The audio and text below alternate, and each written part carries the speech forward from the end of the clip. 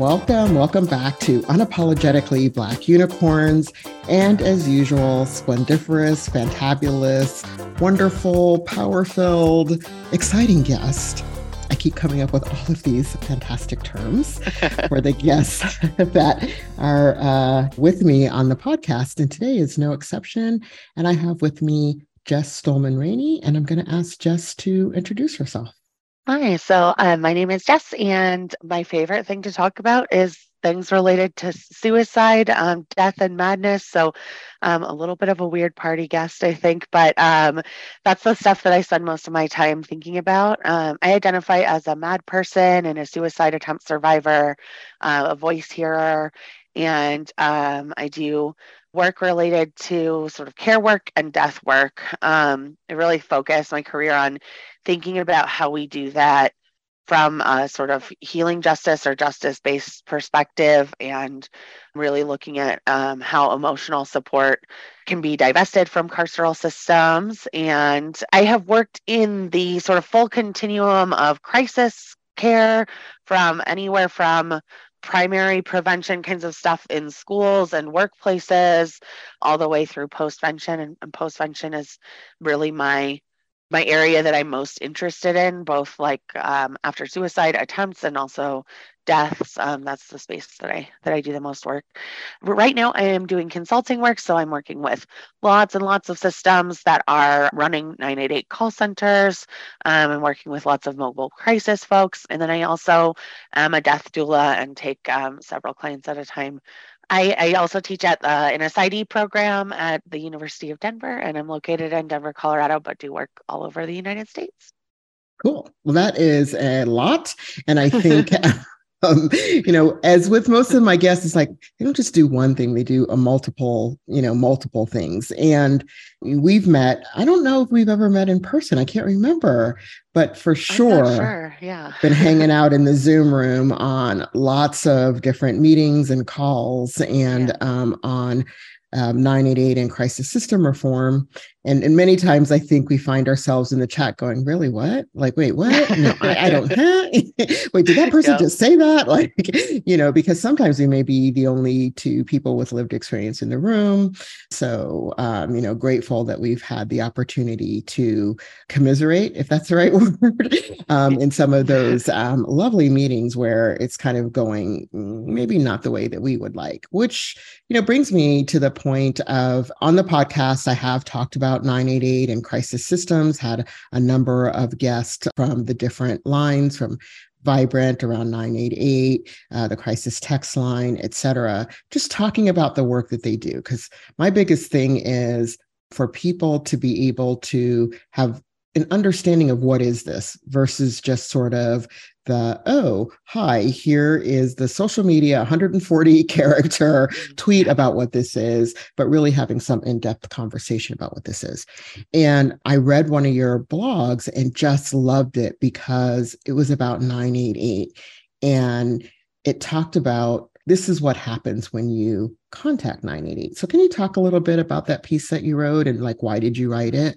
Yeah. So after or right around the launch of 988, what I noticed is there were a number of people with living experience who were offering some critiques about 988. They were offering critiques specifically about sort of carceral logics. What I was noticing is that the crisis industry's response to that was a really bad response, like that they were sort of attacking little bits of the argument that were like wrong, or misinformation. And there's lots of misinformation about 988 because it's a program that's still evolving right now, and things are changing really rapidly. So people started in the industry started attacking like little bits of these pieces of what I thought were feedback from the community.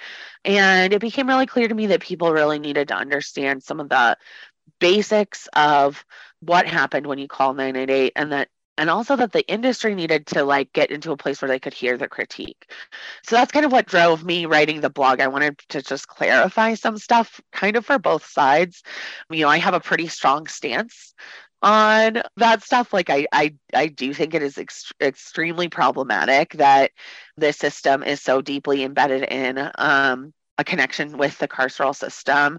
And it's not just like the carceral system, like 911 and policing and jails, right? There is a psychiatric carceral system as well. And so it's embedded in both of those. And there are places where those two things overlap. And so that was some of what I wanted to talk about in this blog. And then also just people deserve to know what's going to happen when they call. And they don't. And they might learn maybe from an experience that they have calling the lines. And then there's sort of this gap between like the service as intended and what actually happens when people call that the industry wasn't ready to hear about, and gave people impressions that that was the intent of the system. So I just wanted to start teasing some of that stuff out. And I think it's, really an ongoing project to help both sort of entities, like people who call and the people who provide the service, understand each other.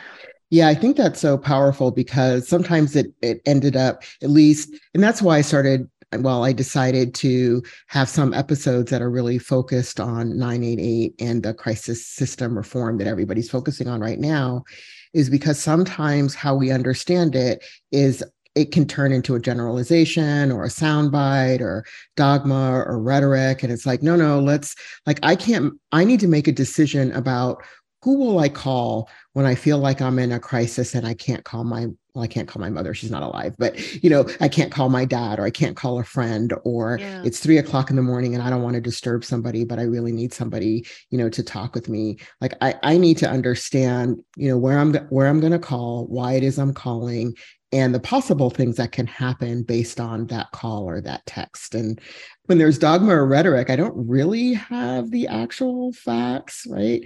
And I'm also going to say, I so appreciate you stating that when people are telling their stories about their experiences or the experience writ large of people that they have served or helped utilize any of these, call or chat lines, it's feedback. To me, it's feedback. It's not about you. It's not, well, it could be about you suck, but right. It could and be like about maybe, you and like sometimes you do, right? Like, these are people doing their jobs, and like we don't all show up perfectly at our jobs all the time. Right. Yeah. So I think that's so interesting when, people with lived or living experience, give their feedback, it's sort of shut down as, oh, but they're saying we're bad. And it's like, well, what we're saying is we want to see improvement. What we're saying is we'd like to see it this way if it's possible. What we're saying is, how can you look at this thing, versus kind of, saying you guys suck, go away, bye-bye. That's, that might be what some people are saying, but that's also, a piece of feedback around improvement. It's supposed to be about, always improving. So the other thing that, I liked about the blog is this idea of informed consent. Like I'm making a choice because now I have more information about what can or may possibly happen, so that I can make a choice. I'm going to call 988 or I'm not. So can you talk a little bit about the importance of informed consent and exactly what it is? Yeah. I think that, so from my perspective, informed consent means the kinds of things that are going to happen when you're accessing a service, that you understand what the potential implications of those things are and the outcomes could be, and that you're able to consent or not consent to each individual piece of the things that are going to happen. I think that in the crisis industry, and actually in mental health care in general, oftentimes there's this sort of sneaky way that folks get around informed consent, which is based on this idea that like when people are in crisis, they're not able to make good decisions for themselves. And like that might be true. I've made all kinds of bad decisions while I was in crisis. But that's why you want to have this information before you're in crisis. And so that's the importance of like when we're advertising services like this, that we're talking about what happens when you get on the phone, who's picking it up, what kinds of like power do they hold in your life, what's the power dynamic going to look like, are they doing things to address that power dynamic, what kinds of training do they have, all of the potential outcomes, all of that stuff is important for people to be able to sort of know what's going to happen, and then be able to assess whether or not this service is actually the right service for them. The other thing that I think that tends to happen that really muddies informed consent up a lot for people is that we try to have services that are like blanket services that are everything to everyone. And like the reality might be that like a crisis line might not be the thing that you actually need, at least as they're currently designed. But you can't make that decision unless you know exactly what it is. There are boundaries on what this service actually can do and what it's supposed to be. And then you know how to access another thing. And then there's this piece about consent to me that's really complicated, that I don't know is like really the responsibility of the crisis industry per se, but like I think there is a massive gap in services of what people actually need. And so they end up going to something adjacent to that, like the crisis line, and they consent to that service because the thing they actually need doesn't exist. And so like you're consenting to participating in this system and this, this like continuum of care, but you would rather consent to something different, right? And it's just the only thing that's there available. And that's a whole different, much more insidious kind of coercion that exists within mental health treatment in general. It's like I think that's pervasive in the mental health industry, is that we provide one specific thing and what people actually need is so much other stuff. And this is like just good enough, right? And so then you consent to all of the things that are maybe harmful that are involved in that system too, because it's the best you can get. Yeah, that is, you just said something that, okay, snaps, claps, thumbs up, the whole 9 yards that I do when it's like, my head is bopping off its neck, sort of going up and down, yes, yes, yes, is that a lot of times, I do think that, and I've even heard it from literally from advocates to policy people to, legislative folks, is that it's almost like this is as good as it's going to get kind of thing. We have to take a baby steps. Well, yes, we know it should be this whole thing, but we're just going to take a baby step to get there.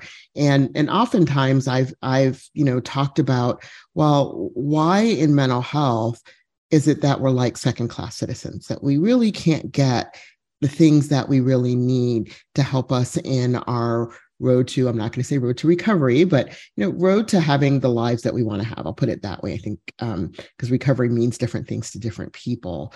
And so it does feel like we have to settle. There's this settling for second best or second worst. I don't know. I don't even know which way on the scale it is, but it's never really that thing.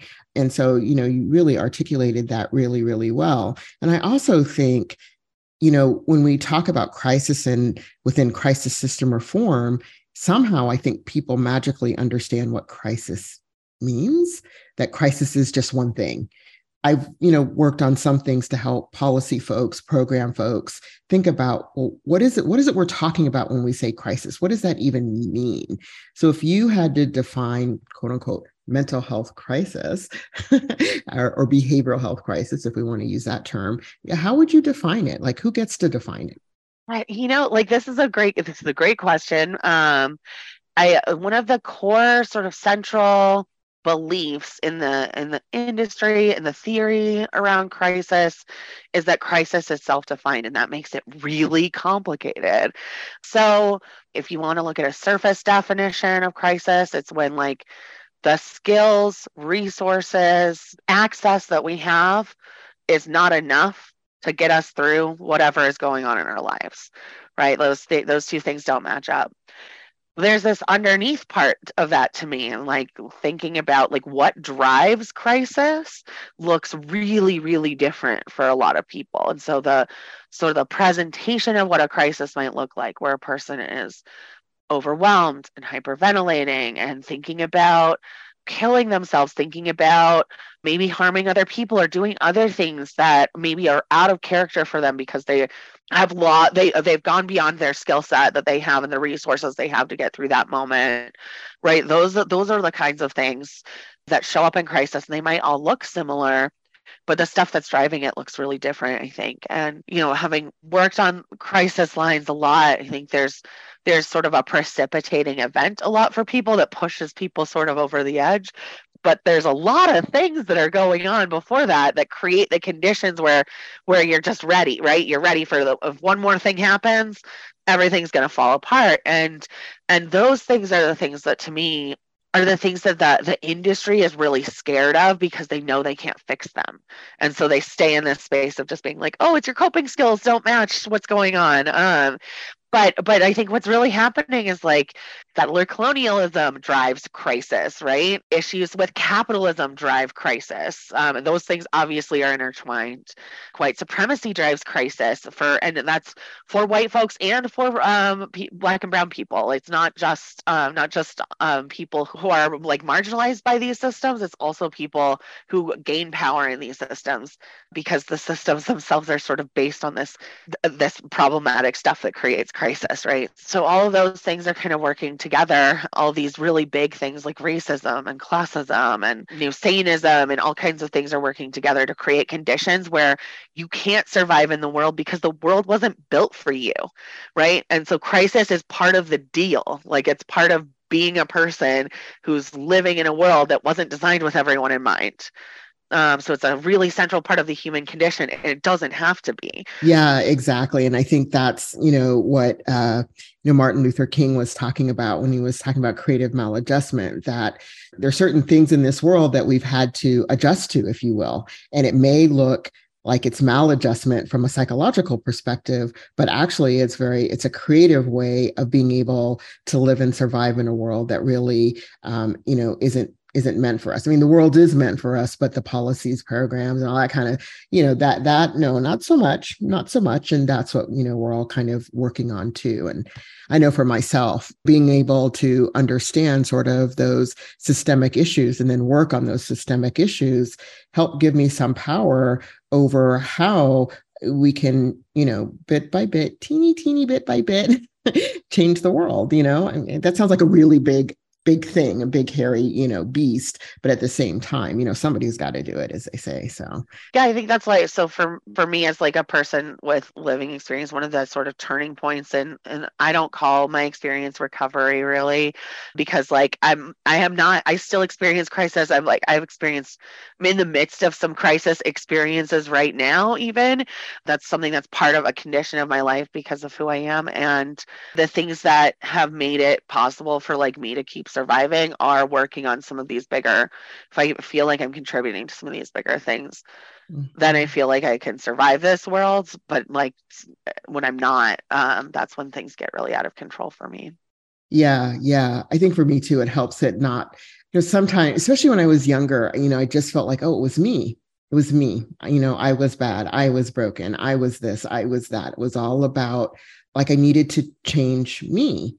And that's a horrible feeling that you're not good enough or that you'll never be good enough. And I kept saying, why am I so different? Well, Karis, you're Black. hello, you're Black. And that is different.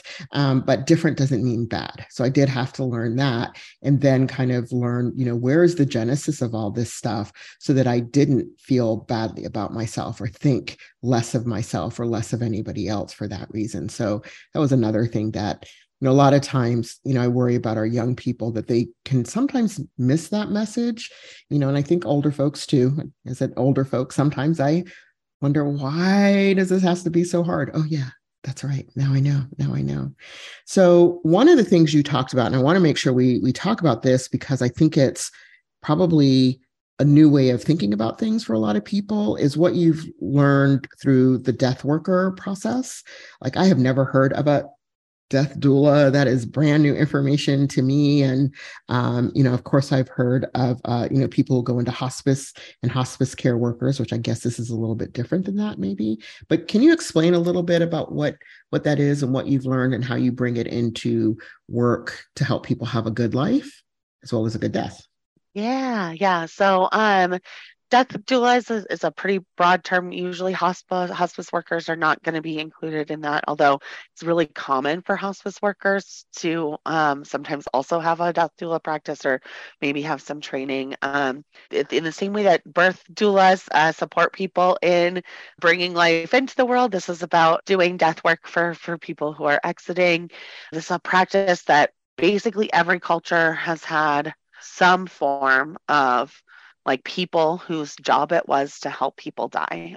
And what death workers do now, death doulas do now is like help people have a good death, have a death that gets to be a part of a meaningful life task for them. And ideally, we can do that for people who are dying a little bit more unexpectedly, as well as people who are sort of doing end of life work that is more expected, to keep a death from sort of being this completely tragic experience, which I think oftentimes it ends up being. So, what I love about the practices that come from death doula work is that what we're looking at is how do we help people die in a way where they feel like they have done the things they wanted to do in their life to the best of their ability, said the things they wanted to say, contributed in the ways they want to contribute, and can die with some amount of peace.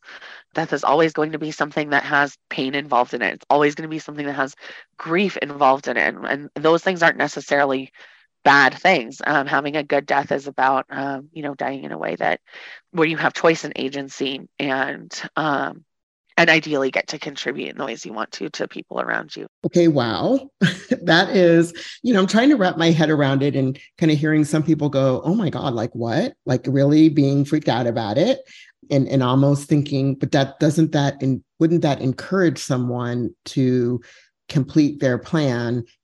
Yeah. And I'm just kind of wrestling with, I always will play the opposite side advocate. I will not say the devil's advocate, but you know what I mean?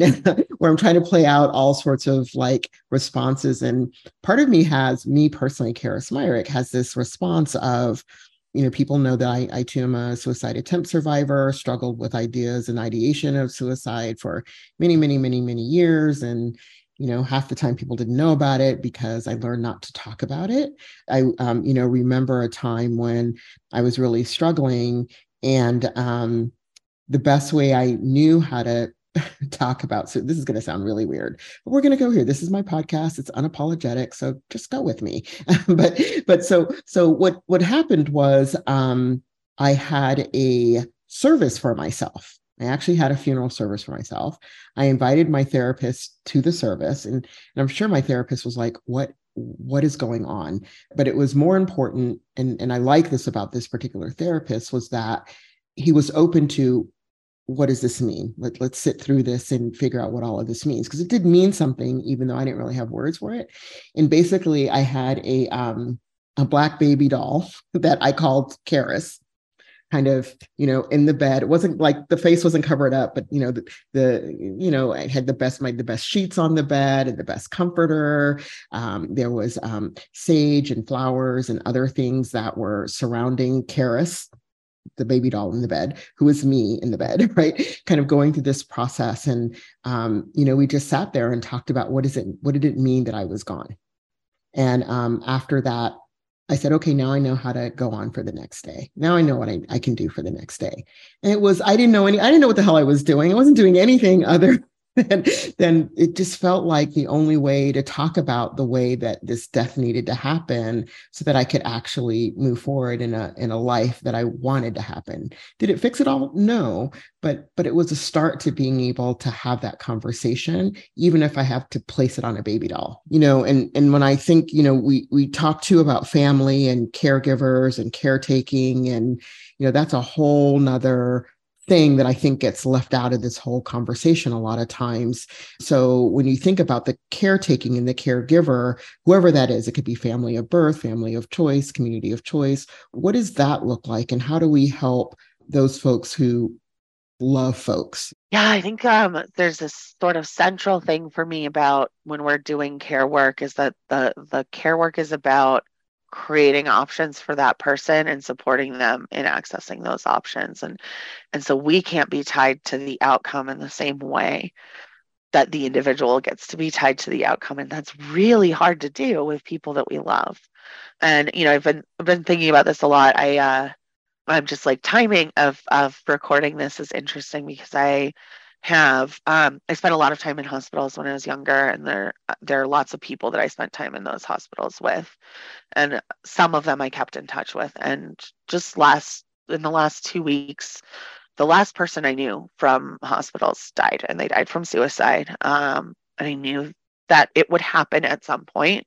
It was always the way this person was going to die, and we had some really beautiful conversations before that I'm super thankful for.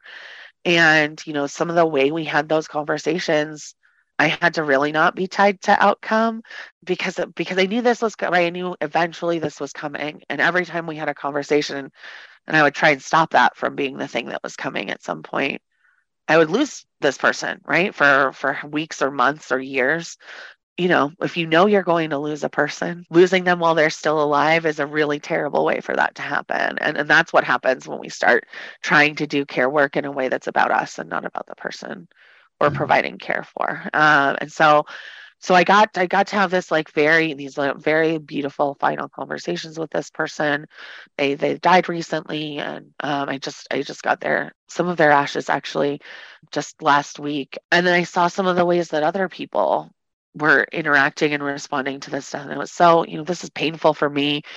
There's a lot of questions I have about what does it mean to be the last person that's left from this group of people who was, involved in a thing that I never wanted to be involved in the first place, in the hospitals. All of that stuff is still there. It's still really painful. I miss this person. I'm really sad they're gone.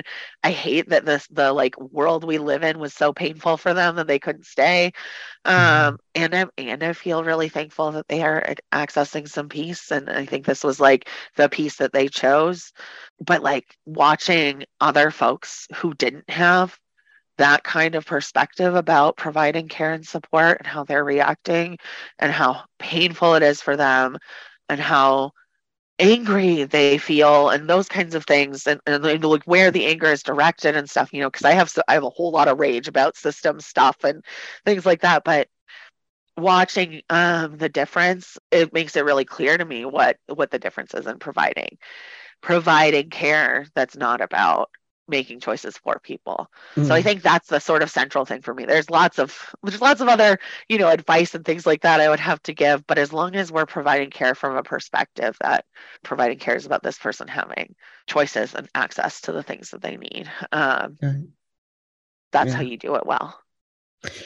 Yeah, beautifully said. I wish we could really sort of, double down on that. And also, back to the beginning of our conversation, think about what feedback are we giving about the things that we have access to that's not listened to, that needs to be, that, when people say, oh, it's anosognosia, or oh, they won't seek treatment, or oh, they're not adherent, listen to why not, and what can we do to build things that people want to access, that people want to participate in, that people can participate in when, where, and how they're able to do it. So I think that's so powerful.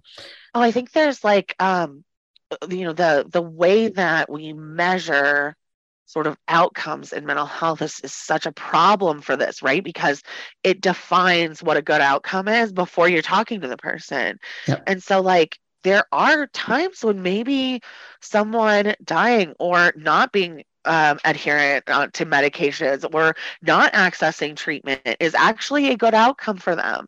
Yep. And so crisis can't be self-defined. And we already predetermine what you're supposed to do to fix it. Those two things don't line up. Yeah. So the way systems are structured sets us up to being so tied to specific kinds of outcomes instead of looking at, does the person get the outcome that they are looking for? Mm-hmm. That I think that really messes up our ability to think about this differently. Yeah. And it's also the one size fits all. So that thing that we're kind of stuck with. So as we start to wrap up, because this has been a deep and hard, but good, always good and informative. And I'm sure people are hearing something new that they probably haven't heard before. But before we wrap up, is there any wisdom dropping? I always say, do some wisdom dropping, that last piece of wisdom that you want to leave our audience with. Yeah. So there's these kind of concepts that come up a lot in sort of suicidology, suicide prevention. And, one of the things that people talk a lot about is hope. And in the past, I have had lots of different relationships with that term. I generally don't like the term hope. I can get behind things like believed in hope a little bit. But I think that one of the things I've just been reflecting on and thinking about is that all of this work around death work and crisis care, all of this stuff, the way we do this well is by doing it from a place of love. And I think that because of the way things have been medicalized, like love gets left out of the equation, or talking about things in terms of love is seen as like unprofessional or a problem. But I think, when we really approach this work with like love for the individual, love that's not given based on how like well behaved a person is or whatever, that if this work is really like deeply built on a foundation of love, and that love is centered in ethics, then we can't make bad decisions. We can't mess up. And then you stop needing so many protocols and policies and treatment centers, because we can take care of each other. So all of these things that seem like they're about like big, scary, terrible stuff, I actually think are really about something really simple that everyone can do, which is love someone well. Love it. Love someone well. Wow. That is snaps, claps, thumbs up, everything. So thank you. Thank you so much for sharing your time with us and your wisdom with us on Unapologetically Black Unicorns. Thank you, Jess. And to our listeners, y'all know what to do. The producer tells me to say this: like, subscribe, comment. And then I say this: share. The most important thing we can do is share, so that other people who need to hear this information can have access to it. So thanks for joining us on Unapologetically Black Unicorns, and we will see you next week.